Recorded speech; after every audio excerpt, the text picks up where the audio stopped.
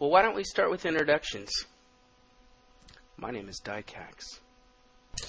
This is Easy Pickens, and that's what I am. This is Eldritch Song, Clan Captain. This is Fist Alpha. This is Dark Worship. Greenism. The Avenged 44, long time member. The Pastafarian. Raving Wise Gibson Shredding Napalm Poet. Duh, winning. Thank you. I was trying to keep it simple this time, but... Duh. What's a napalm poet, anyway? It's pretty close to like a Vatican assassin or warlock, if you just want to get simple. Thanks for that clarification. So, shall we talk about Seraphim events? Is Grey Edge? Yeah, is Grey Edge actually here? Yeah, I'm here. So, Grey Edge, I was asking if you're here because you won the Chromatic Tournament event a couple of eons ago. Do you remember that? I think I vaguely recall something to that effect. Cool. And I just want to toss this out for anyone who might listen who doesn't know what we're talking about. Our Chromatic Tournament is essentially a standard singleton where you choose one color and all your cards have to be of that color except for you can have 8 main deck cards of a different color or artifact in your deck. And we actually had a really good turnout for that tournament. And, of course, a lot of people were playing black or blue as usual, but it was a pretty fun day. We had a lot of people online talking on Mumble and stuff. Thanks, Dark. What did you play? How did you win? Who did you beat? I played in my first Chromatic tournament, and I almost made a really serious mistake when I was preparing. I was kind of late in building a deck, and I missed the part where the deck had to be standard. And so here we were like 5-10 minutes before the tournament was beginning, and I had mentioned something about that in the Mumble, and someone was like, that it's got to be standard, right? And I was like, oh, no, I didn't. And so I rushed off real quick, and I started building the deck. I actually had an easier time building it the second time because I used my deck that I've been using for standard as a template and pretty much just built off of it, which is also a mono-black infect deck. And so I took that and expounded upon it and made it into the 60-card singleton that was required for the tournament. And I really didn't have a whole lot of expectations of doing well. I had participated in not that many Seraphim tournaments prior to that, probably only like 2 or 3, and every single one that I participated in, I just would get utterly obliterated. And so I didn't have a whole lot of high expectations for the deck, especially since it was such a kind of a last-minute thing. Because I was kind of late putting it together, I ended up having to buy for the first round. And I faced Pasta in the second. And we had a really close, fun set of games. We went 1-1 up until the last game. And then he actually ran out of time on the third one. That's how long we were taking on the game. Everybody was waiting for us to finish up for that round. And one of the things that was really kind of stood out for the matchup between me and Pasta, I was playing through, and I pulled out Pyresian Crusader, and then he did a Rite of Replication with a kicker on that card. And at that point I was like, oh, this is not looking good. Because usually if someone does a Rite of Replication and kicks it, especially that late in the game, then that's usually a pretty much deciding factor. But somehow I was able to fend off all 5 or 6 of the Pyresian Crusaders that he had on his side. I don't think I actually won that game, but that wasn't the reason why I lost it. But it was a very, very close matchup. I don't remember exactly what deck he was playing. I know that it was blue, but that's all that I can remember. I didn't really keep track of what I was playing against. I wasn't expecting me to, like I said, do very well. And then I faced Eldritch in the third round. And again, it was very head-to-head. And the only thing that really stood out in that match was that he was pulling out some really large creatures. Like 661, I think one was a Titan. I can't remember specifics.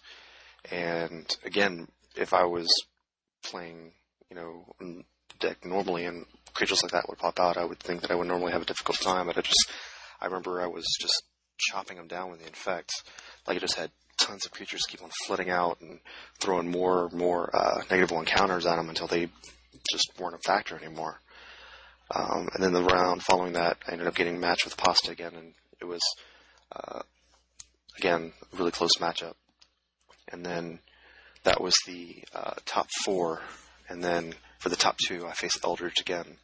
And I think he had some mana issues that kind of finalized that round. It was just more of the same stuff. Yeah, I recall actually the round 3 matchup, and what really got me was your proliferate effects, especially your Contagion class was the one that kept getting me turn by turn. That was one of the things that was really helpful with the deck, not only the infect, the proliferate, and then there was also a considerable amount of removal spells thrown into the deck as well. When I was looking through it, there's like almost 8 removal spells through not only regular sorceries at instance, but there was also a skin render in there, which throws out 3 -1/-1 counters as soon as the creature comes into play, which if the creature's not big enough, it'll go ahead and start removing them. But then again, if it doesn't, then the proliferates will catch them eventually.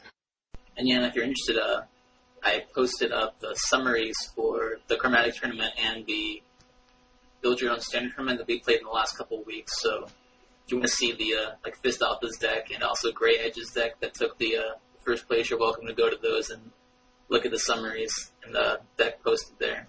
Captain, did you give me my art for my win? Because I didn't find it. I made you a trophy, yeah. It's in the Hall of Fame. Yeah, can you send me the link? Because I missed it, and I've been, really urging for it. Urging. Yeah, I have. Urging. It's English. Yeah, Come on. I'm going to pick it up. I'm going to use it at least 3 times in the next week. I'm urging. This is a good egg. I don't care what you guys say. Thanks, Eld.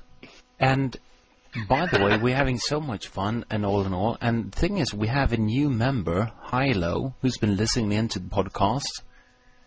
Hilo, why don't you introduce yourself as a sort of, not a finale, but why don't you say hello and just tell us a little bit what you're about? And you've been listening to the podcast, you get a feel for, some of the, I wouldn't say senior members, but some of the members have been in the clan for some time.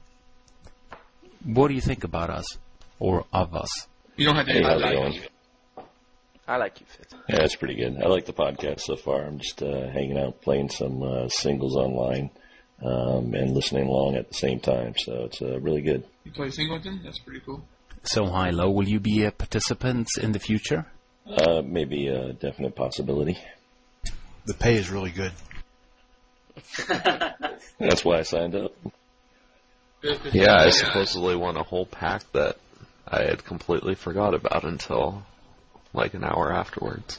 Actually, one of the things I've been listening along, I came from old school Magic. I had only played paper, and I hopped online about 2 weeks ago.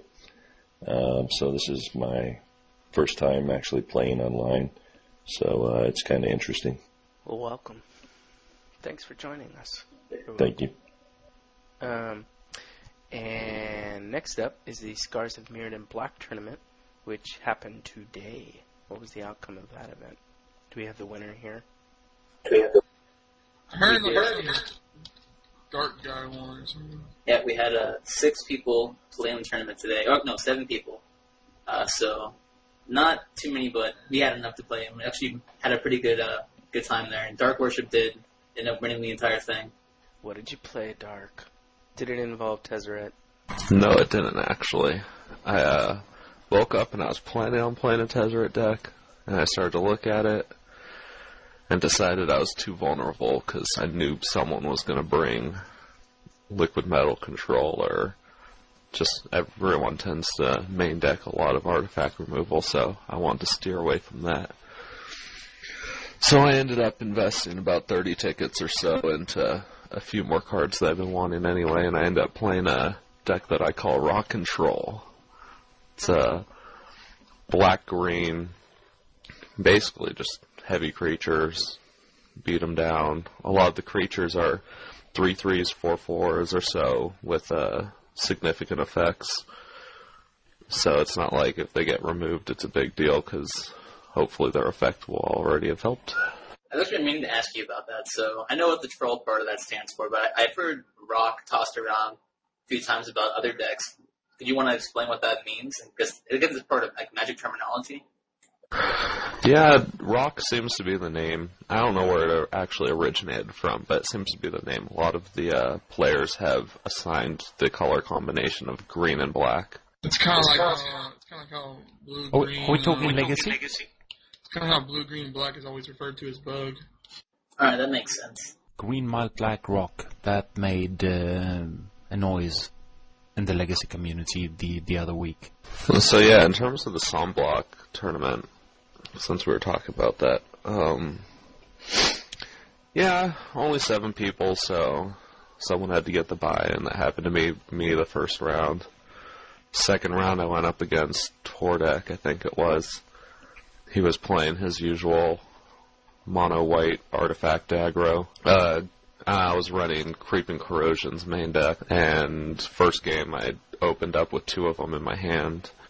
Built a board presence, kept him off his mana mirrors, and eventually found the opening to hit the corrosion and swing for lethal. And the second game was actually a lot longer because he was able to build up an army or so to wall me off. I remember looking at it at one point and was like, I can draw Massacre Worm or Creeping Corrosion for the win. And then he ended up picking up, I think it was a couple Galvanizers, so Massacre Worm was out of that. And basically the turn before I thought he was probably going to overwhelm me, I top-decked Creeping Corrosion, blew up everything, and then 2 turns later I had him. And then, of course, the third round and our finals, I went up against Pastafarian, who somehow happened to homebrew a very similar deck to mine. He was also running green-black, a lot of cards in similar, like Glissa and Skin Render. Difference is that his deck seemed to have more artifacts and be more based around Mortar Pot, it seemed. He could tell you about that. Versus mine had Green Sun Zenith and threw in the last troll. And, yeah, he seemed to have a few mana issues. In our 5 games we played against each other, a lot of them were very close, and it just happened that the last one to decide the tournament, he got mana screwed on and couldn't hold up. But he can tell you about his deck. I'm kind of interested as to what the theory behind that was. I just want to say I'm tired of losing these 2 weeks in a row to the 2 dudes that pulled out that first win, or first match bye. That's getting old. Well, yeah, it wasn't intentional. Yeah, but my deck, like Dirk said, was extremely similar to his main deck.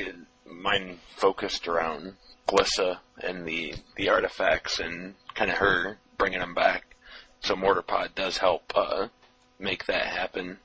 If you need to bring back the Mortar Pod, if people like Song decide to keep putting it into your graveyard, or the like Sovok replicas, Perilous Mirrors, and what have you.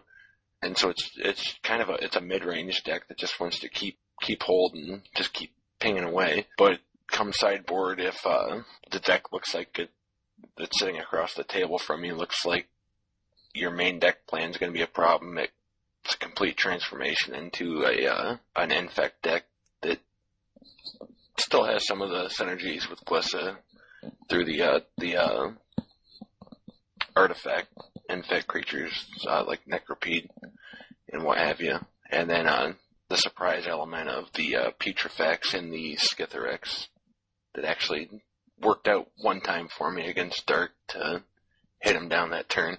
But overall, it's pretty similar theme to what he has going on. Just the green and black guys to hold early game, and the Viridian emissaries are actually big game for ramp. One thing I noticed that you guys do share a lot of main deck cards, but it seems like your plan of attack is quite different. Because like you were saying, I guess your kind of main game plan seems to be utilizing your kind of artifacts, like utility creatures with Glissa to bring them back over and over again. So like you said, kind of a recurring value from all your small guys. Just keep using them over and over again until their life total goes down. Whereas Dark, played a lot of the same cards at Glissa, but his plan mostly was just to, I guess, it's more of a creature deck to attack you with his Thruns, his Gets, his Massacre Worms. Those were his finishers. Those were the way he was going to win. Typically, your deck I kind of found was sort of a kind of spot removal, take out your opponent's creatures and just attack them with your small guys until their total is eventually gone. Yeah, mine was definitely a lot more mid-range beatdown, whereas Pasta's deck was more synergy and card advantage through how the cards work together. An interesting point to note on Dark and I's matchups is I lost count of how many times each other's skin renders killed the opponent's skin render. We had at least 5 skin renders die to the other's ability. Honestly, I think one card there was back and forth, skin render, skin render, skin render, skin render.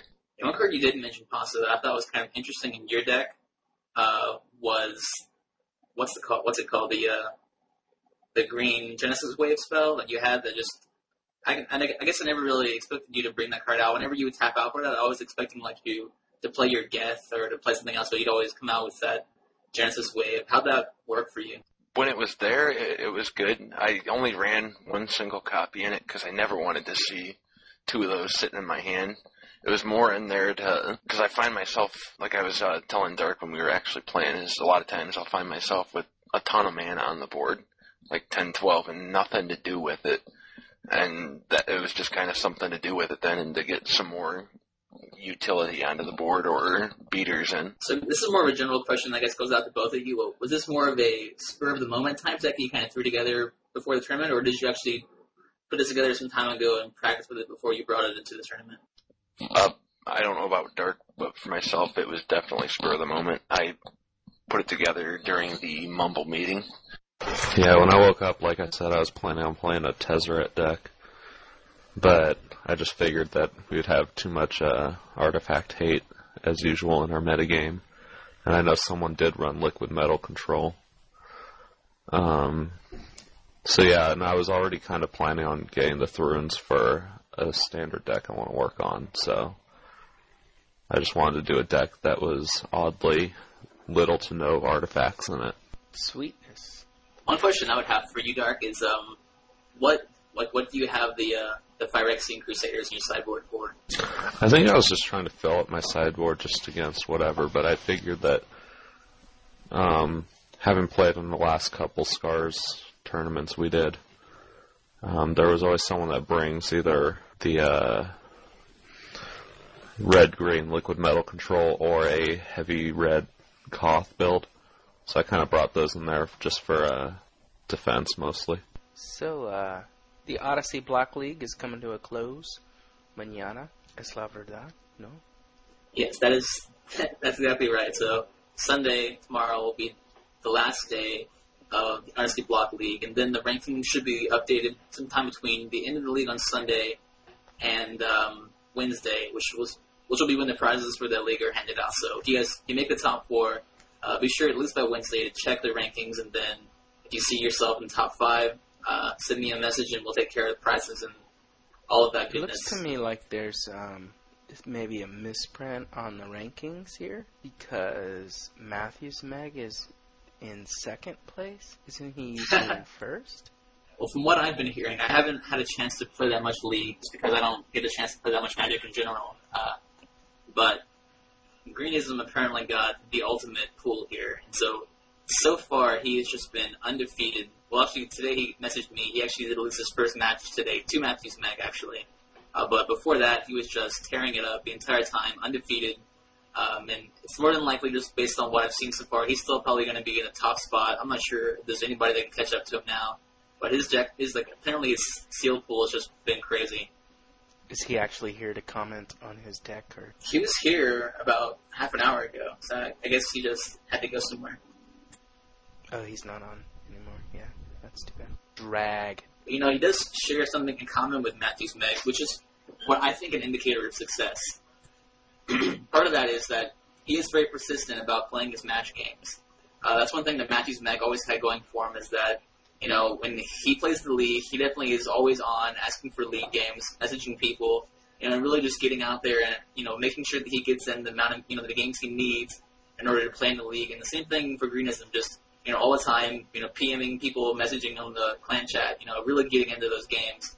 And so I think people that, you know, I guess some people argue that they don't play the leagues because they can't find enough games. Well, I think these two individuals kind of prove that, you know, with enough persistence, enough like activity, you really can get in all those games and obviously be successful at it. Yeah, for sure.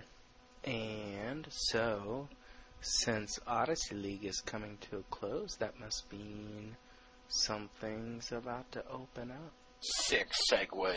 Exactly. So we'll probably talk about more of this later. But I'll let Easy do all that. But when he decided to create his Clone Magic event, he sent me a few ideas in a PM about how I could help, you know, make it more visible to the clan. And one of his suggestions was that Clone Magic be featured in a clan league event for that month. And so just, you know, because of the way the league has been going lately and some of the blogs have been doing, I just think some of the interest might be waning in the league event. And because of that, I thought we maybe should change tracks a bit. So I decided for this next coming up month, we would do Easy's idea and have a Clone Magic League. And what's pretty much going to happen there is it'll be like our normal leagues, but we'll be using the pool that Easy has put together, and that each week the deck building rules will change. So, you know, you have this pool, you see the deck building rules, you build your deck, play for a week. The next week will be different rules. So the deck will actually change each week based on the rules, and it should be pretty interesting and I think pretty fun. And he has already, you know, looked up those cards. So in terms of budget, playing in this Clone Magic League will be pretty much just as inexpensive as it would be to buy all commons for our Pauper League. So this league, I think, Easy, your Clone Magic thing does feature like uncommons and rares and things like that, right? Right. We have some. The card pool is very inexpensive. Just for example, I went on a penny bot, and I bought. There's 55 white cards in the pool, and 44 of them were available for 1 cent each. So you can go out and probably buy the whole pool for $10 or even less if you're frugal. Or if there's a few cards that are 25 cents and you choose not to get them, you just leave that card out and play all the rest. Yeah, so that's what's going to happen this coming month. So, you know, it's a very affordable format. I think it's a nice change from what we've been doing lately. And also, I guess the other benefit is that, you know, once you have these, you know, the card pool really doesn't change except by maybe 1 or 2 cards, you know, after someone wins one of these Clone Magic events. So just having this, you know, card pool, you can also play in the Clone Magic event that Easy holds each weekend. So that's also another benefit to the Clone Magic League. So I think it should be a lot of fun for people. Okay. Oh, so instead of Onslaught, we'll be doing a Clone Magic League. Yeah, we're going to skip Onslaught, go into Clone Magic, and then afterwards probably resume our typical schedule. But if it ends up that Clone Magic is really popular, we might do something similar to that later. And I imagine just, you know, I can just already predict that I think this will be pretty popular. So I think we'll probably be returning to Clone Magic, either Easy's pool or something very similar to it. Okay. And just to take a step back, Easy, why don't you introduce Clone Magic and also let us know how the event went last week? And have you had 1 or 2 now? Yep, we had our second Clone Magic tournament on Sunday night, and they will happen every Sunday night at 8 o'clock Eastern. Fracture was the winner. He played a red-white deck that destroyed all comers.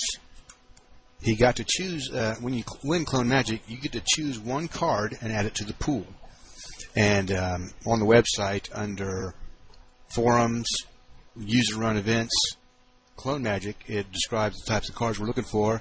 And he chose a very interesting card, a Safi Eric's Daughter, to add to the list. It's a green-white 2/2 creature that can sack to save another creature's on their way to the graveyard. And for those of you who don't know, Safi Eric's Daughter was the one who hollered, "Akhon's Run, it's Lurgorf." And we'll have another event this Sunday night. This Sunday night's event was, the rules were selected by The Avenged. Tell us about these these rules, Avenged? Basically, the rule says it will be 40 card decks with an optional sideboard, and everything in the deck must cost 1 or 2, no 0. X spells do count if they have a 1 or 2 in their mana cost besides the X. And yeah, it's basically just everything in your deck is either preferred mana cost 1 or 2. And it should make. I've played a couple of practice games with it, and it makes for some very interesting games. You have staples that are like amazingly good that normally wouldn't be staples in any other kind of the game you'd be playing. The card Desert just absolutely rocks in this format. He named it 1-2 Punch, but he came to the realization now he should have named it Ant Farm. So you came to that realization for me. Anyway, we'll be holding these events every Sunday night. The interesting thing is, as a tie into the league, once you've had a set of league rules all week, that Sunday night we use the same set of rules for the tournament, so you can practice with your deck all week, play your league games, and then come to tournament on Sunday night for a different event and win a tournament with it. Yeah, so it's a relatively small card pool. What's the difference between the event itself and league? Like, what changes need to be made to make it work for league? Nothing at all. The card pool is going to be as stated on the website. The tournaments we play on Sunday will be using the same rules you just used all week, so you can come to the tournament with the deck you played all week. Then the rules change again on Monday, and everything starts again. 4 different sets of rules. Can I ask for some clarification on this? All right, so the league is going to be the Clone Magic. Each week of the league will follow the rules set forth by the tournament that is the Sunday prior. Is that right? No, the Sunday coming. For instance, our March 27th tournament is called One Deck to Rule Them All. 60-card deck singleton tournament. And then the first week of the league will also be one singleton 60-card deck week. Yeah, so the way it'll work is that, say on Monday, the deck building rules will be posted somewhere where people can see them. And that will be the deck building rules for that week of league. And the Sunday, that's the Sunday of that week, the Clone Magic rules will be the same as the rules people have been playing that entire week for the league. So there'll be some similarity. Will be parity between those two events. The way you can go from one to the other without having to change anything. Okay, so then the winner of the Sunday Clone Magic then gets to determine the coming league rule week, right? No, that's not correct. They will be able to. All players who play Clone Magic, it's kind of a fun thing to choose some rules. So everybody who plays in our league will eventually choose a rule set. The only thing that winner can do is choose one card to add to the pool, which will be posted, and then you could add. Then everybody get to go out and buy that card and use it if they want to. Okay, so how is the rule for the week determined? We've already set the 4 rules for the weeks of the league, just because it make it easier. Players can go ahead and start planning for the future. And I've also got a list on the website, on the forums, of all the rules we've had up to date. So you can go ahead right now and find out the rules for all 4 weeks of the league and start planning and building your decks. Excellent. So then, I guess my other question is, how do you determine the rules for the weekly event? In general, or for the league time? Just for the weekly event, not the league. The weekly events are the players of Clone Magic, like everybody gets a chance to choose a week of rules, and so, for instance, all of us in the current who play the tournaments have chosen a set of rules, except for Fracture. So next time I talk to Fracture online, I'm going to offer him the chance to make up a set of rules, and he'll just go in line, and his rules will be the rules for that week. Do you have any plans to kind of, I don't know, have a marriage between that and the league? So maybe anyone that's in the league then gets to choose the rules if the league clone league continues, that is. Well, that's not a problem at all. If someone shows enough interest to come to me and said, hey, this is a cool set of rules, I'd like to try it, I'm always open to suggestions. And the whole reason I'm bringing this up is it just seems like a cool way to get members of the clan more involved with the process of the leagues in general.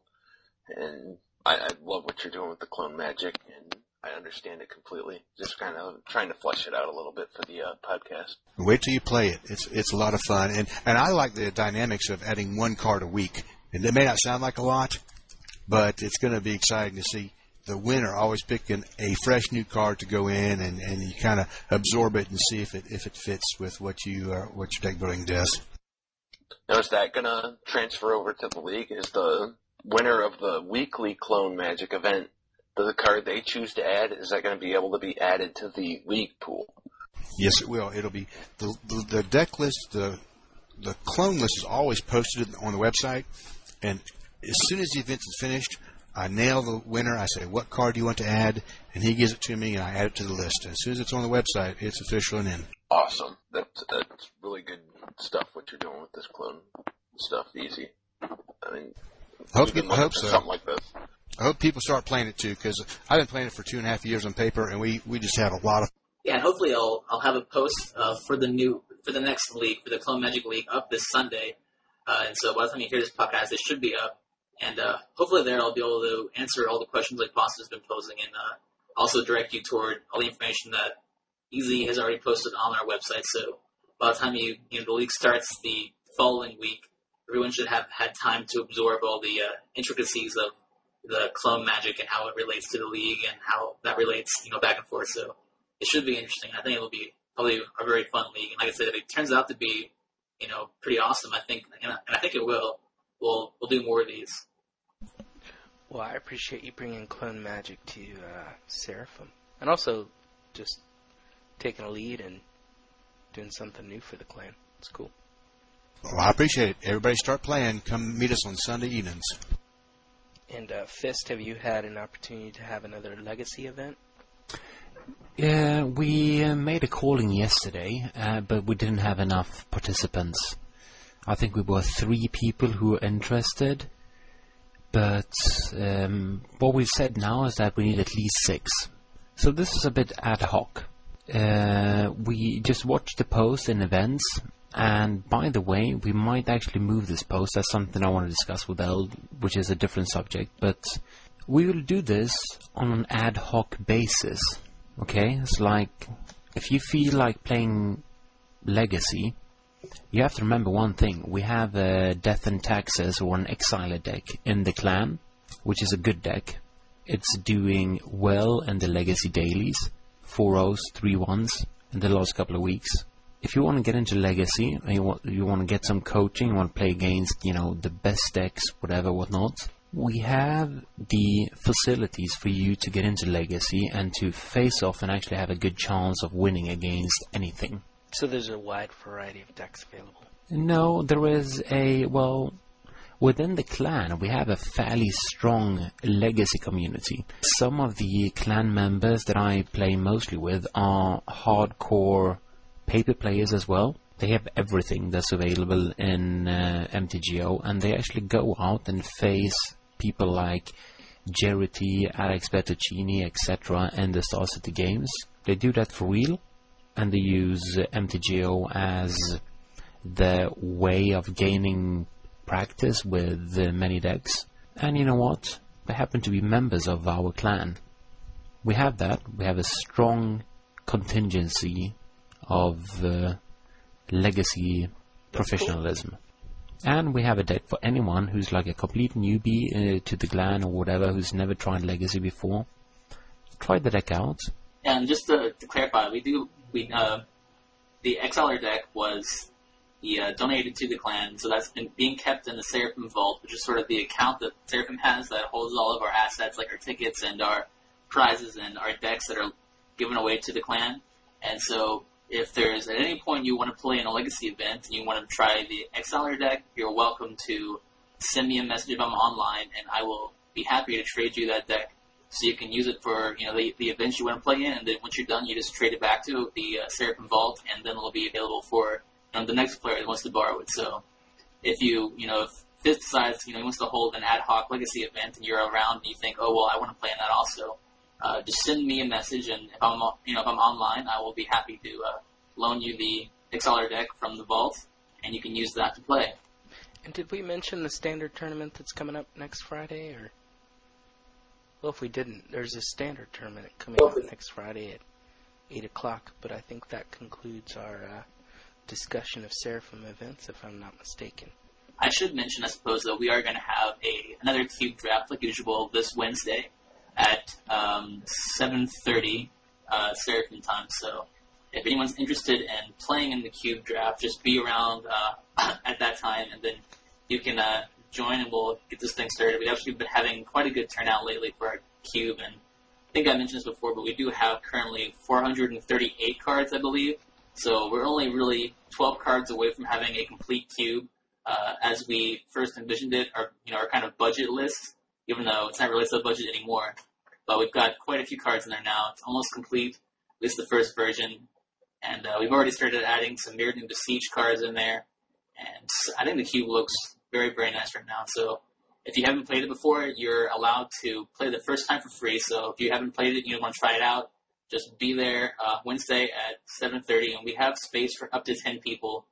Maximum, and usually we have room for extras, so don't worry about taking up space. So just come try it out, and if you enjoy it, to play the cube for forever, all you have to do is donate 10 tickets to the cube, and we use that to obviously buy new cards and help complete the cube. That is indeed very cool. So Fist had mentioned earlier the price of Tezzeret, and its current price I think is about $35. And he wanted to know whether you think that's high, low, or just about right. Right now, I think it's hard to tell because, like Dark and I kind of talked about it, like we all talked about really, is that the Tezzeret deck really hasn't been broken yet. So right now, it's sort of a really interesting Planeswalker that everyone knows is powerful, or at least thinks is powerful. But we're not, there's not really a deck that he goes into that's truly tier 1. So until that point, and if really in the next few months a deck is not found for him, I imagine his price will go down. Probably somewhere between 25, 30 is where he's going to hang around at. But if, there is a deck that he gets into that's really, really good, I can see his price going up pretty high. I mean, he's not, like we talked about earlier, he's not a Jace the Mind Sculptor.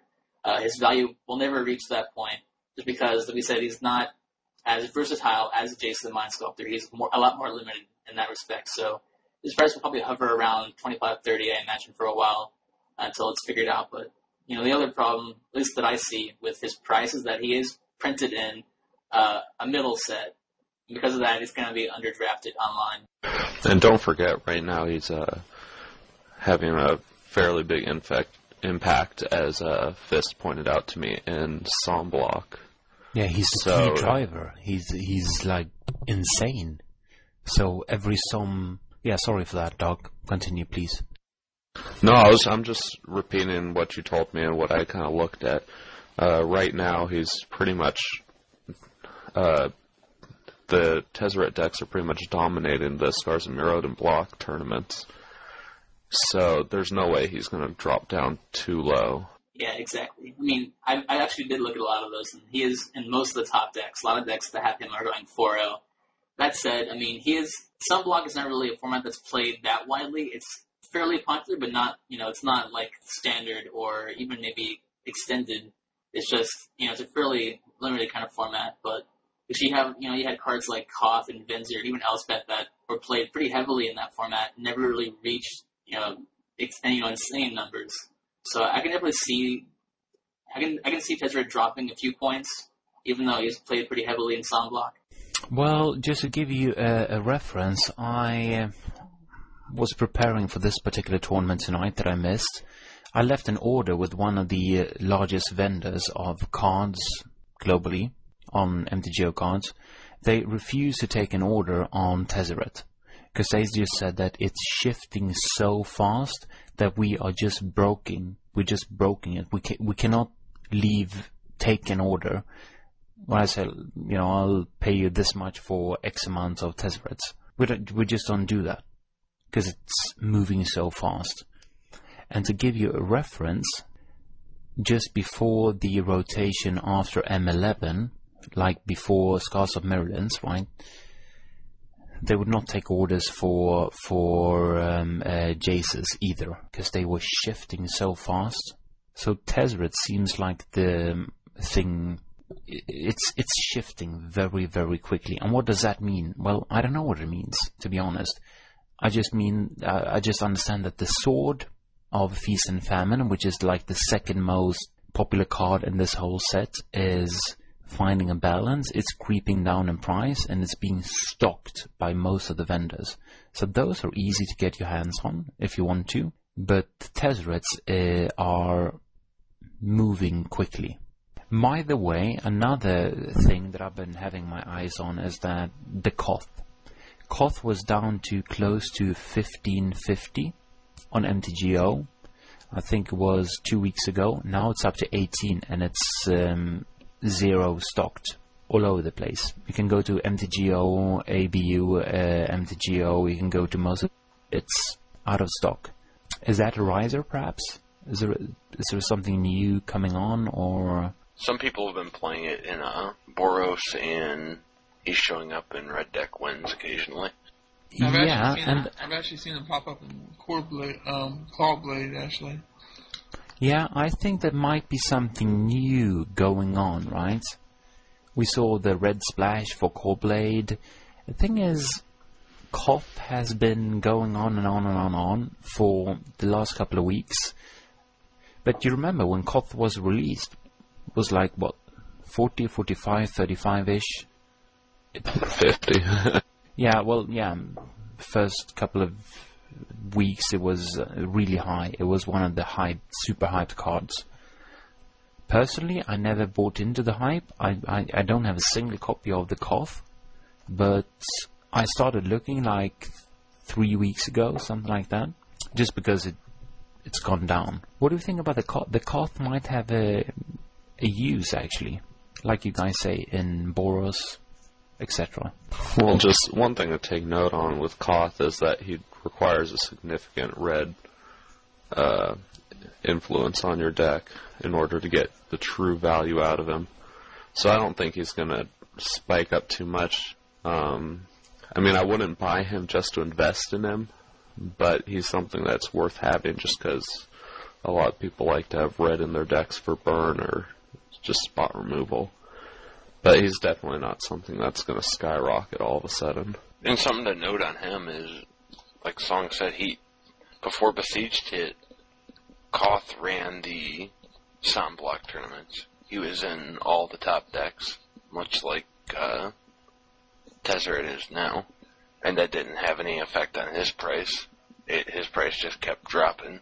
But that's also somewhat influenced by the fact that at the time you were drafting triple scars, or if you did a sealed, you were getting 6 scars. So there's definitely going to be a lot more of a abundance of Koths in the marketplace than, say, something like Tezzeret. Yeah, exactly. Tezzeret's going to be very underdrafted. I see Koth settling at 20 and Tezzeret settling at 30. That's just my prediction. So basically we keep the Tezzerets? Yeah, I wouldn't sell Tezzeret. Would you buy them? Right now? Personally, yeah. no. No, neither do I. I think what I would do is try to look back at when they start to release information on the next set, like the individual cards. Figure out, say, like, if they start to spoil the cards like a month ahead of the set's release in paper, that's when I would start looking to buy Tezzeret. Because, one, I think Tezzeret's going to have a big impact after the rotation, and once Jace is gone, he's going to be the Planeswalker. Obviously, he's not going to have the same impact as Jace, but from what we've seen so far, he's definitely the most powerful one next to Jace. And also, with the next expansion, you don't know if they're going to bring out more artifacts or more cards that are going to have the synergy with Tezzeret. So, of course, when they start to spoil cards, people are going to start to speculate about, oh, this deck's going to be huge, this deck's going to be huge. And, of course, being in a artifact block, they're going to spoil some good artifacts. So, all of a sudden, I think you're going to see Tezzeret start to go up in price once they start to spoil the next set. I think for me, if Tezzeret drops to around 30, I would consider buying him up. Exactly, that's what I was about to say. 25 to 30 is the buy price on him. Yeah, and of course I might be a little bit biased because I absolutely love Tezzeret, and he's all I've been really toying with in Standard for the last couple weeks. I never tried him in Standard. I played him in Extended, and I gotta say, the card is awesome. I mean, there's no doubt that, like, in the red deck, he's just a sick card. So, I mean, it took me a while to get Koths, just because, and the reason that I don't really play red, but like Dark was saying, you know, it's just one of those kind of cards you want to have, because he shows up in a lot of places. For Tezzeret, though, I think that's more of the card that I'm really looking forward to getting a set of, because I really think that he's, I guess, more my style of card, and plus a bit more versatile than Koth is. Yeah. So the question is how to pick him up. How to pick him up. Because Koth is perfect to pick up right about now. Ish, or was. He's sold out. I think what Pasta was saying, I think Koth is pretty stable. Like, I don't see him going above 20. Like, I bought him when he was around 17 each, something like that. And then he still kind of dropped down to 15, and now he's creeping back up toward 20. I think he'll probably stay within that range of 15 to 20. So I think he's more of a sure, like I guess more of a stable kind of card. Yeah, if you don't have Tezzerets right now and you're looking to eventually pick him up, I'd probably wait a couple weeks so the whole hype over the new set's already completely faded, and you're probably going to see him hit a stable price, like you guys are saying, probably around 30. I don't think he'll drop below 30, but he'll hit probably his bottom, and then you're going to want to grab him before the next set starts to spoil. And also, something I just wanted to toss out, because Song was talking about how Tezzeret's so versatile. That was actually one of the discussions in the Tezzeret deck forums, was that people are banging these decks against each other and trying to compare the different Tezzeret archetypes in Standard. But the problem is that just about all the different decks use Tezzeret in a different way. I mean, you can literally build a deck around each of his 3 different abilities. Yeah, exactly. That's what makes him so different from Koth, I think. Because Koth is, like, if you're playing him in a deck, you're playing him for his +1 ability, just to get in there with those 4/4 lands to, damage. And Koth, we've already seen, shows up in, a Grixis control deck, the Forge Master deck, and he knows what else is going to be, and he plays a lot of different roles. And, man, like we were saying, if you try to compare all the Jace decks, for instance, there's some Jace decks that are just completely different from each other, and I think that's what Tezzeret is to a lesser degree, obviously, but I think he'll be popping up in a lot of, I think that's why it's a good card to pick up, because if you pick up, like, Koth, for instance, you're pretty much going to play him in one type of deck. Tezzeret, though, will show up in a lot of different a lot of different archetypes. That said, though, if he just remains sort of a Som block card, I don't see him spiking up in price, but if somehow someone does break his deck and gets into Standard and really starts putting up some results, then you can see his price go pretty high. And if that does happen, it'll be with this next set or once the rotation happens. Because whatever next big block there is, when the first set comes out, there's going to be very limited combos that are going to come out of that. Because there's only so much you could do with a single set. So you're going to see people fall back onto Tezzeret, and all of a sudden people are using him more. So then his price is going to skyrocket. Are there other cards that you guys think are over or underappreciated? I don't know, I think this set is pretty reasonably priced, actually. Like, the only cards that are really putting up some high numbers are Tezzeret and Feast and Famine. And Feast and Famine really, about half the price of the Tezzeret now. So there really aren't that many cards that are trading for that much in MBS, which I like. I think that's good for the game. I think cards people want to have is, like, well, go ahead, Foster. I was going to say the big rift between the prices in Tezzeret and the Sword are because you don't want to play 4 Sword and Feast and Famine in any deck. I don't care what it is. But if you're going to play Tezzeret, you want to play 4 Tezzeret. Yeah, exactly. In terms of cards I think people should be looking at, I would personally pick up a set of Mirran Crusaders and Phyrexian Crusaders. Those are pretty sick. And the Zeniths, for the most part, the ones that are really getting good numbers are the Black Sun and the Green Sun. Those are the ones that really people are paying attention to. And I would say, I think probably will go down a bit, but it'd be good to have a set of those. And they're really not that much. I think the Black Suns are like 4 each, and the Greens are like 3.5. So really, those are actually pretty reasonably priced. And so are the Crusaders for like Mirrans and the Phyrexians. Those are both reasonably priced. And I guess the only other mythic I'm looking at, like they always mention Front, who continues to go down. I think he's around 5 now. So it's also a pretty good price for him. Yeah, I'm actually surprised that Thrun dropped so much because, I mean, you look back at some of the other uncounterable cards and the Troll Shroud, and those have all been really successful cards.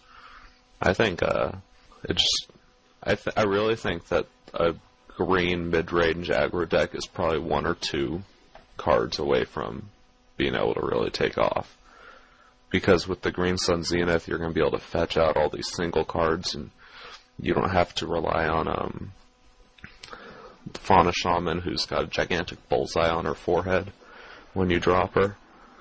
Whereas the Green Sun Zenith, you could just all of a sudden, you wait 1 extra turn, you could fetch the card out of your deck. So you're going to see a lot more toolbox kind of aggro builds with creatures with come into play abilities or stuff like that. In paper, I run a green-white claw blade variant that's quite effective. At least in my local meta game, and it's just it forsakes all the counter spells and stuff for just effective creatures and just over-flooding the board with stuff like Veg Vines and Baneslayers and just putting swords and other equipments on them and just overpowering your opponent. And it has like nice utility creatures that you can fetch with Farmer Shaman, like the guy who removes artifacts and enchantments, and you got the Stoneforge Mexes that of course fetch you equipments, and the equipments are all very situational. So I mean, you can definitely build a pretty good green deck, beat them. Yeah, I think if I'm looking at cards for now to pick up in Mirrored in the Siege, I would primarily look at the mythics right now. This is the low ones, like Thrun, for instance, because I think Siege is going to be, like World Wake, a very underdrafted set because it is a middle set, and the mythics are the ones that have the most potential to rise in price because they're a lot less common, obviously. So those are the cards that really you should look at picking up before someone breaks the deck while they're still pretty low right now. So, like Dark was saying, I think Thrun is undervalued right now. It's mostly a Sound Block cards where you see it appear the most. You really don't see it appear that much in other formats. And right now, I think it is low, and I think it probably will go a bit lower. And then I think that'll be a good time to pick it up before it explodes, I think. But like a lot of the cards, like the Zeniths and a lot of the other rares in the set, those are the ones that you are good to have. But I don't think right now picking them up is like imperative because they are probably going to be around online in higher quantities than the mythics will be. I think the other card that looks like is interesting is Inkmoth Nexus. That's one of the few cards in the set that's fairly stable right now. It's not going down. It's sticking around 6.5 for Inkmoth. So those are a lot of cards that are showing up consistently, and actually a lot of quite a few decks, but especially in block and extended, or where that card is showing up. So I think another good card to invest in probably is Inkmoth because it seems like it'll probably be a staple for a while. I don't think you'll see Inkmoth go any lower than what it is because, like you said, it's playable in Standard, Extended, and even Legacy. It's just an all-around good land, and lands always hold their value. Because it has Infect, or because it can become a creature? Or? It's a very versatile card. You can pretty much start stacking Infect counters on the second turn as long as you throw the Inkmoth out on the first turn. But not only that, I mean, unless you are able to deal with it right when it becomes a creature, it's a land.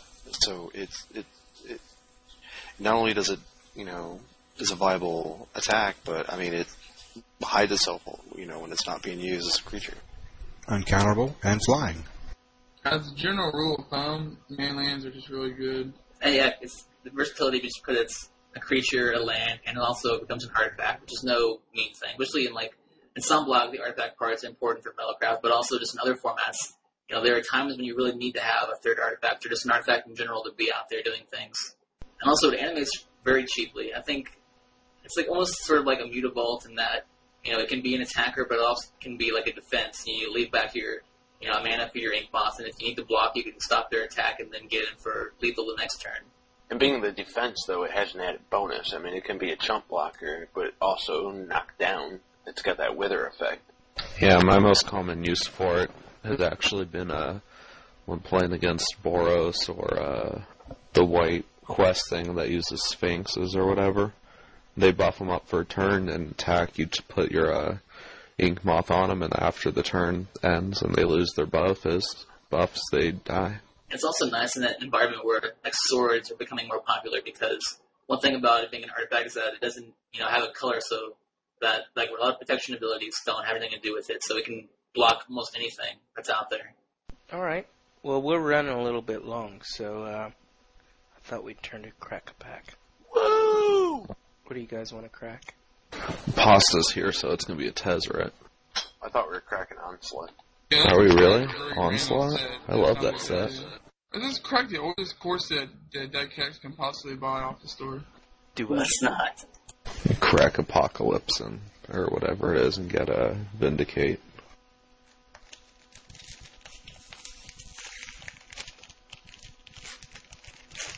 I say we crack a pack of 7th edition, guys. What the hell was in 7th edition? Not really. I know from one of our clan tournaments I had won like an 8th edition pack, and I was flipping through the list of cards that are in it trying to determine if I wanted to open it or not. And there was like nothing that was valued over like 50 cents online. But I gotta tell you, That's why they were so cheap to buy. That's why some of the core set edition packs on the bots are so cheap. You can get some of them for like $2. God, how sad. So did you get the pack open yet? Yeah, I did. I was going to ask, who's doing a lot of, has anybody done a lot of Mirrored and Besieged Scars draft? I did one today in paper. Sweet. I've done a couple. And I guess how has that first pack being Mirrored and Besieged kind of changed things? Well, since you know the other two packs are going to be Scars of Mirrodon, and you're familiar with the archetypes there, my first thought is to look at, is there a really good card for an archetype that is 2/3 of what I'll be drafting? So I guess my think's a little different than most people in that way. That's interesting. That's weird. We did Mirrored and Besieged, and Scars. That's paper for you. How about you, Pasta? You've been doing drafts? What's been your experience? I've just done one MSS. Did an 8-4, went to the finals yesterday. My Mirrored and Besieged pack kind of dictated what I went into. I opened a Black Sun, and then got past Infect. Gotta love them suns. All right. Well, let's begin. This is Mirrored and Besieged. The first common is Tangle Mantis, which is 2 and 2 green. It's a 3/4. It's got trample. Actually pretty good. Yeah, not an early pick, but if you're going for a dinosaur build, a good man to fill out the curve. Okie dokie. Next common is Burn the Impure, which is 1 in red. It's an instant. Burn the Impure deals 3 damage to target creature. If that creature has Infect, Burn the Impure also deals 3 damage to that creature's controller. One of the best red removal that they have in the set. Yeah, that's first pickable.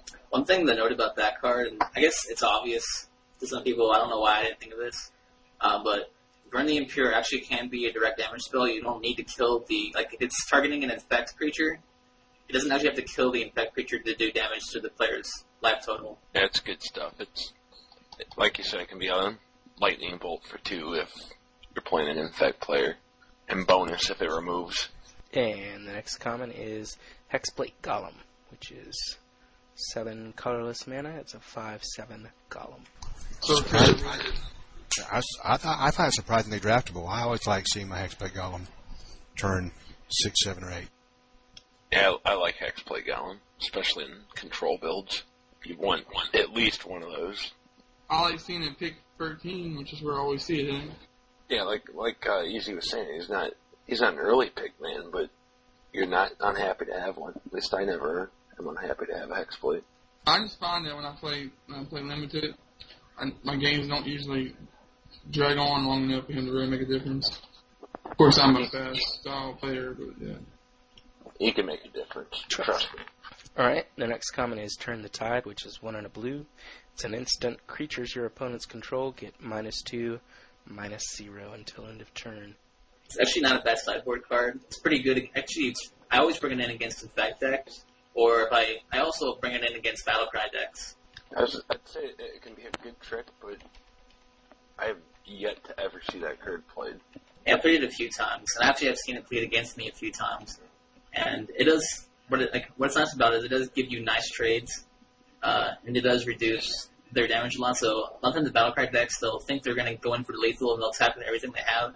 You play that, and it turns out that all that battle cry doesn't really help, and then you come in the next turn and win sometimes. And I wouldn't recommend playing more than one main, possibly sideboard, just bring it in every now and then. But like Bob said, it's not really that great of a card, but it is playable, I think.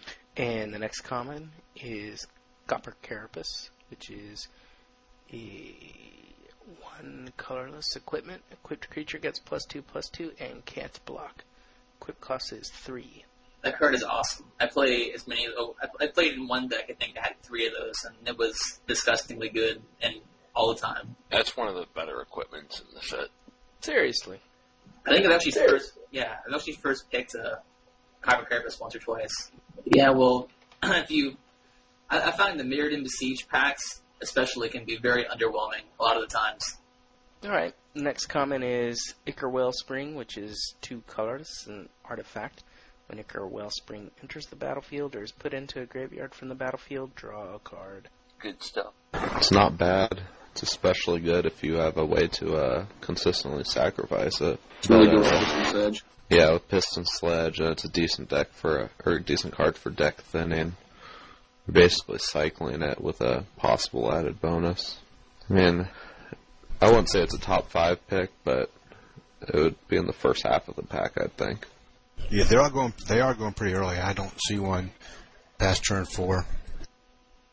It's really good for helping get your Metalcraft online and allowing you to basically replace it. Okay. The next comment is Phyrexian Rager, which is 2 and a black. It's a 2/2. When Phyrexian Rager enters the battlefield, you draw a card and you lose 1 life. I personally really like this card. This is my personal opinion. I think it's a great card. But and if I'm playing those colors, I will probably try and put it in my deck. Just really out of bias like of it. I agree. If you're in black and that card's available and there's nothing else there, that's a good pick. Let's put it this way. I'm a fan of it, given that I ran 3 or 4 of them in my block deck today. I mean, it's 3 mana. I mean, if you think about it, 2/2 is usually considered 2 mana. You're essentially getting a half a Sign of Blood in for half of its cost. So, I mean, it's kind of like the best of both worlds, if anyone could follow that logic right there. Yep, it's a Sign in Blood for 1 more that leaves a body behind. And the next common is Costacound, which is 5 and a black. It's a 4/4. Costacound is put into a graveyard from the battlefield. Each player loses 4 life. Singularly unexciting. Yeah, if that's your 6th draft slot, then good luck next draft. Yeah, the card is almost unplayable. I mean, it goes regularly for like 13th, 14th, 15th pick. And the next common is Priests of Norn, which is 2 and a white. It's a 1/4 with Vigilance and Infect. Probably the best wall, maybe second best wall next to Tangle Cord in Standard. Or not Standard, in Limited. Yeah, it's an amazing card. Like, all the time, like, I always, like, if I play an aggressive deck, I'll always be thinking, like, whenever I play, like, a turn 2, card, I'll always thinking, well, I'm doing pretty good unless I drop a Priest of Norn. Just because that card is, like, can stop almost anything in the format. Because it has Infect, it'll slowly whittle things down, and it's got Vigilance, so, I mean, a lot of the times, like, people that aren't even playing Infect will have it there, and they'll just attack with it. Just because there's no reason not to, because it has Vigilance and can just keep getting in over and over again. And the 4 for the toughness makes a world of difference. You can risk going in for that attack, and you can take most of the attacks that are coming at you and just wither them down. Yeah, on that note, actually, I read somewhere in an article that they were talking about Blight Widow in Limited, and that, of course, that's a 4 mana green Infect, 2/4. And they were saying that if you put a Viridian Claw on that, so it's now a 3/4 first strike Infect, there's nothing that can get through there. Think about a Priest of Norn with a Viridian Claw, so you got a 2/4 Vigilance Infect first strike. I mean, you're pretty well off at that point, because now you're putting a lot of pressure on them to defend, and they have chances are they've got absolutely nothing that they can attack that'll take the first strike infect and still be able to kill it. So Yet it'd have a 6 power. Good point. So I think at that point the only card that could possibly kill it in the set is Massacre Worm. I hope you segue into Quicksilver Geyser here. The last common is Fuel for the Cause. 2 and 2 blue, counter target spell, then proliferate. That card is hilarious, just to me, because it's...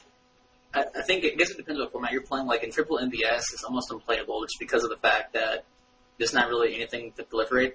Like for the most part, even though, I mean, there are a few effects, but for the most part, there's not really much you want to proliferate. I can see how it would be a lot more playable in Scars, but I haven't actually had a chance to try out yet. But if you do play a main deck, sometimes it'll just catch your opponents completely off guard because nobody expects you to have a 4-mana counterspell up in your deck. Just because it's pretty much, it always goes very late because no one ever likes to pick it up. In triple MBS at least. On triple MBS, the only reason it is playable is because it's the only counter spell besides Steel Sabotage. And it's still not very playable. The problem I find with cards like this, that counter but have like a note. The problem I find with cards like this is that they're too, like, you want to hold them, you want to try and hold them so you can get the full use out of them and proliferate, but half the time you're just going to be playing this when you need to counter their bomb, so you're not going to really get the full value out of it. You know what I'm saying? Like, half the time you're going to be trying to get the full value when you're just not. Yeah, but they couldn't make the card 2 blue, 1 colorless counter spell with the proliferate attachment on it. That's too powerful. I'm not arguing about the mana cost. I'm just saying that it seems like it's too situational of an effect to be put on a counter spell.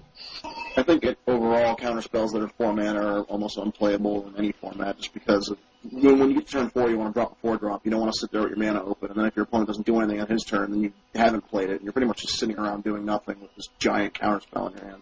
See, at least for triple MBS, and I wouldn't play one even in that format, but I could see how it would be playable. It's not something you want to be playing turn 4. It's a late game spell. When you've got 8 mana out on the board, and the game's getting crazy, and you know that bombs are coming, it's nice to have that option to counter that Massacre Worm that's coming down, that Tezzeret that they may have, or what have you. It's not something you sit around and wait to counter for.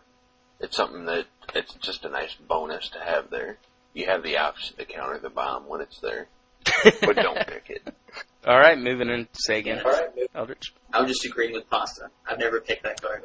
So, moving on to the uncommons, we have Peace Strider, which is 4 colorless. It's a 3/3. When Peace Strider enters the battlefield, you gain 3 life. Pretty solid card. It's a colorless hill giant with an added effect. Personally, I just don't like the card on principle just because I think that its counterpart, Pierce Strider, is much better than that. It's because of the fact that typically, I mean, sometimes it'll be a dead card. It'll be a lot of times just a 3/3 for 4, and the life gain really won't be that relevant. Would you take it as a filler card, a creature card?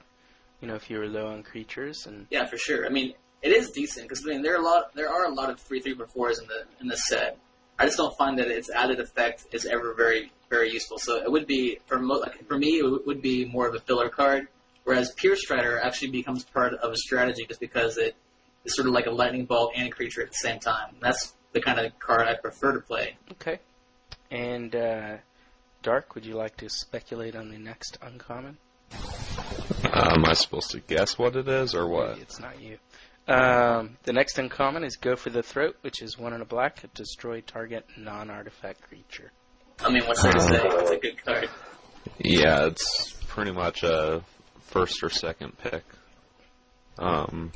Even late in the draft, if you're not running artifacts and you're not running black, you've got to consider hate drafting that. It's not going to make the draft, though. It's going to end up getting picked up first or second. If you pass on it, the next person's going to take it. All right. So what's everyone's pick? I'm burning the Impure so far. I would go for the Throat or the Strider. Definitely go for the Throat. Wait till we see the next 2 cards. There's no more cards left. What were the 3 uncommons? Peace Strider, Go for the Throat, and Diecast Oh, go I'm rare. sorry. There is one more. It's Viridian Corruptor, which is 1 and 2 green. It's a 2/2 with Infect. And when Viridian Corruptor enters the battlefield, destroy target artifact. That's my pick, actually. Yeah, mine. Yeah. Yeah, I'm taking that first pick. I mean, it's naturalized essentially in this set because it's not really any significant enchantments.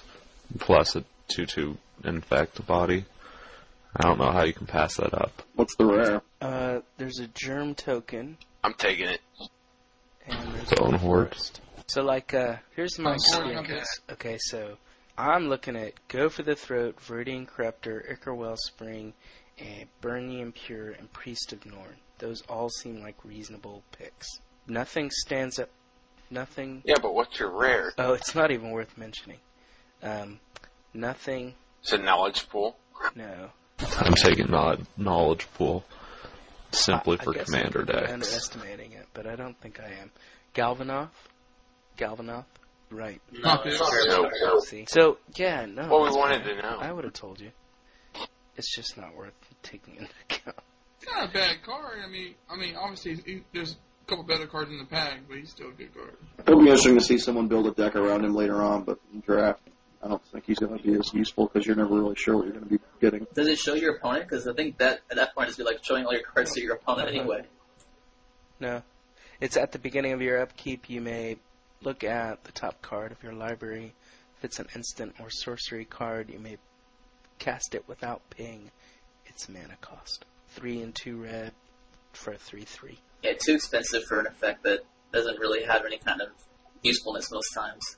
Did you say for an infect? I thought you What? said for an infect. Oh. Said okay. effect. Gotcha. Yeah, like heck, those are the cards I would look at.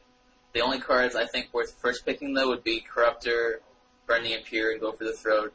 You almost have to choose removal all the time you can. Yeah, I think I'm going to change my pick back to Burn the Impure. Looking at the pack as a whole, I think Burn the Impure is the right pick. Okay, so the few drafts that I've done, I end up really light on creatures. Or is 12 creatures, is that light? It seems like creature light to me. That's mid. I would say 10 or less is light. Anything above that is mid, and then you want to be around like 15 would be a decent number. Personally, I would just go, one thing, I guess it's kind of almost a bias perhaps, but the color that always has performed the best for me in all the drafts I've played has been green so far, especially in Mirrored and Besieged. And I really love the green cards from Mirrored and Besieged, so for me it would be the Viridian Corruptor. One thing I don't like about Burn the Impure, I guess, is that, not that it's not a good card, but it just doesn't get there most of the time for me. It just, it kills like small things, whereas the Corruptor can kill even their biggest creatures, and it seems more like a I almost see like Viridian Corruptor and Priest of Norn as like removal. I mean, that may be an overstatement, but it's almost like they're creatures with removal. It is. Yeah, it's also definitely a creature with removal. I think you get double value out of it because, one thing with Burn the Impure is that when you're playing with that card, typically it's only a one-use type deal. Like you use it, you kill a creature, and then that's the end of it. Whereas with the Viridian Corruptor, you kill something, and then it stays on the battlefield, and you can either use it to attack them and kill them and win the game, or it stays on the field to block, take down their creatures. The way I'm looking at it is, I take Burn the Impure, I'm passing then Viridian Corruptor, and a Go for the Throat. So I know what the next two picks are, and good chances are those next two people are going to end up infect. So come background next time, they're not going to be taking red cards. I've got at least two people fighting over infect, and chances are there's going to be a third one in there because everybody tries to overdraft infect, and it weakens their deck. My Burn the Impure, that first pick, set up to be good against them, and I'll get started to be shipped good cards also that they're not interested in, but they're going to tear them down later. Dude, that was next level magic. I would like to point out that Baron Shaman's, or whatever her name's ability is not a May, it's a must, so you gotta be careful when you're playing that if your opponent's not playing a lot of artifacts, which there's not really that many opponents, they're not going to be playing a lot of artifacts, but I've had games where she just sits in my hand because I don't have a target besides my own targets now. The same thing applies with the Corruptor is, even if they don't have an artifact, you can still play it as a creature and it'll be a removal by being a blocker. I guess the way I'm seeing it is that I wouldn't Like, I don't ever play Infect, just because, like Pasta said, tends to be overdrafted, and then you end up getting a horrible deck because everyone's trying to draft Infect. For me, I would just take Corruptor and just have it. I played it multiple times, just a deck that has no Infect besides the Corruptor, just because it's removal as a blocker. Just sort of like Priest of Norn, as you don't really use that card as your main Infect strategy. Is more of a blocker and a defensive guy, and a removal. And that's the way I see it. So, I mean, I think if I got that guy, I don't think I'd be fighting Infect players, because typically the cards that I would want to have in a green deck like that are not going to be Infect. They're going to be like that Tangle Mantis. But with Viridian Corruptor, you're in green. You're in green now. You're not splashing a Viridian Corruptor because of the double green casting cost. And I'm shipping the rest of the green to you that's filtering through me. I mean, if I want to, like, take your dinosaurs away or whatever, I can. Yeah. No. Solid reasoning. This is the world's longest podcast. That's all I got. Nah, this isn't the longest one. We got another. If we can go another hour and a half, then we can break that record. That depends. Are we including the ones where something's happened and we lost the recording halfway through? That's never happened. Folks, Dark is just kidding. It never happened. Did you decide on a song, Pasta?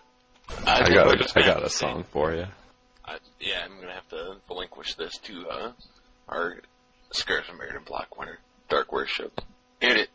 I'll not actually play it over the mumble. I thought you were gonna sing it. Sing it, sing it. Sing Well, it. before the closing credits, I'd just like to thank you guys for joining us. It's a pleasure. Sizzle losing. Bye. Like the fatties. Like the fatties. And that song is just for the comedy factor.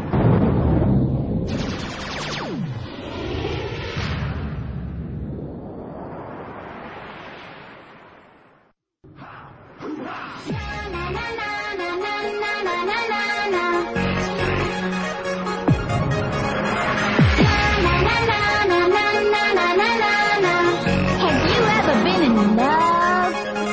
He's my best friend, best of all best friends. What kind of crazy acid-induced trip did you just send me to, Dark?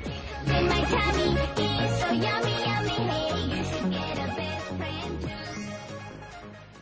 I Please don't forget make how that. I found that. I found it on YouTube. I was just browsing videos or something, and it came up on, like, I guess people do, like, anime music videos to, like, scenes from shows or whatever. And it came up, and I showed it to my friend who lives across the street, and I'm just like, oh my god, this is the most hilarious song.